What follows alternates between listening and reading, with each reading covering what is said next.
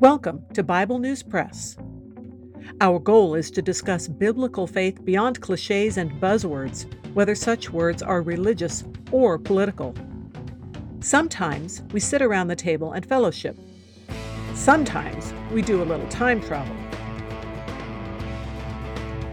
It is all part of our journey with our Abba Father, who has given us the key to life.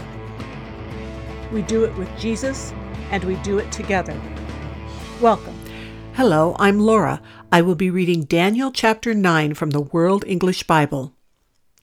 In the first year of Darius, the son of Ahasuerus, of the offspring of the Medes, who was made king over the realm of the Chaldeans, in the first year of his reign, I, Daniel, understood by the books the number of the years about which Yahweh's word came to Jeremiah the prophet, for the accomplishing of the desolations of Jerusalem, even 70 years. I set my face to the Lord God to seek by prayer and petitions, with fasting and sackcloth and ashes. I prayed to Yahweh my God, and made confession, and said, O Lord, the great and dreadful God, who keeps covenant and loving kindness with those who love him and keep his commandments, we have sinned and have dealt perversely, and have done wickedly and have rebelled, even turning aside from your precepts and from your ordinances. We haven't listened to your servants, the prophets, who spoke in your name to our kings, our princes, and our fathers, and to all the people of the land. Lord, righteousness belongs to you, but to us confusion of face, as it is today. To the men of Judah and to the inhabitants of Jerusalem and to all Israel who are near and who are far off, through all the countries where you have driven them because of their trespass that they have trespassed against you.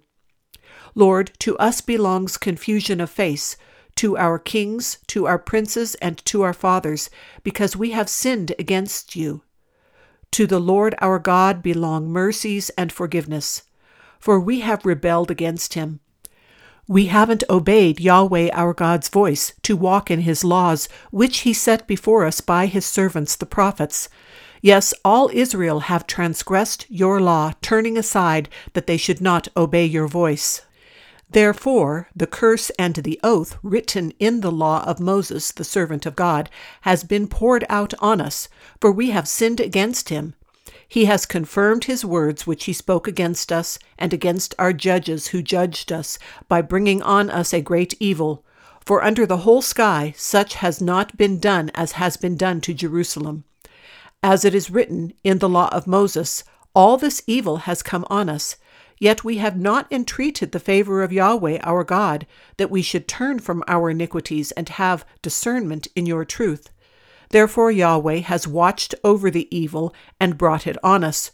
For Yahweh our God is righteous in all his works which he does, and we have not obeyed his voice. Now, Lord our God, who has brought your people out of the land of Egypt with a mighty hand, and have gotten yourself renown as it is today, we have sinned. We have done wickedly. Lord, according to all your righteousness, let your anger, and please let your wrath be turned away from your city Jerusalem, your holy mountain, because for our sins and for the iniquities of our fathers, Jerusalem and your people have become a reproach to all who are around us. Now, therefore, our God, listen to the prayer of your servant, and to his petitions, and cause your face to shine on your sanctuary that is desolate, for the Lord's sake. My God, turn your ear and hear. Open your eyes and see our desolations, and the city which is called by your name. For we do not present our petitions before you for our righteousness, but for your great mercy's sake. Lord, hear. Lord, forgive. Lord, listen and do. Don't defer, for your own sake, my God, because your city and your people are called by your name.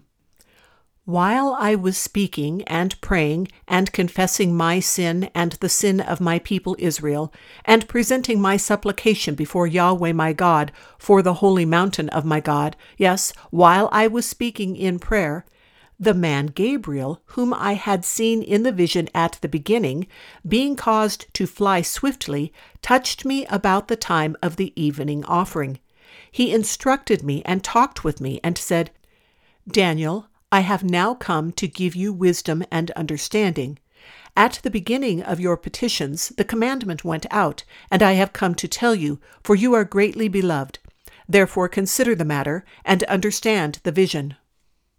70 weeks are decreed on your people and on your holy city, to finish disobedience, and to make an end of sins, and to make reconciliation for iniquity, and to bring in everlasting righteousness, and to seal up vision and prophecy, and to anoint the most holy.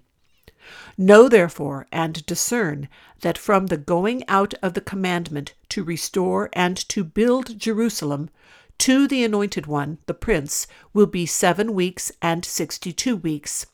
It will be built again with street and moat, even in troubled times. After the 62 weeks, the Anointed One will be cut off and will have nothing. The people of the prince who come will destroy the city and the sanctuary. Its end will be with a flood, and war will be even to the end. Desolations are determined. He will make a firm covenant with many for 1 week. In the middle of the week he will cause the sacrifice and the offering to cease.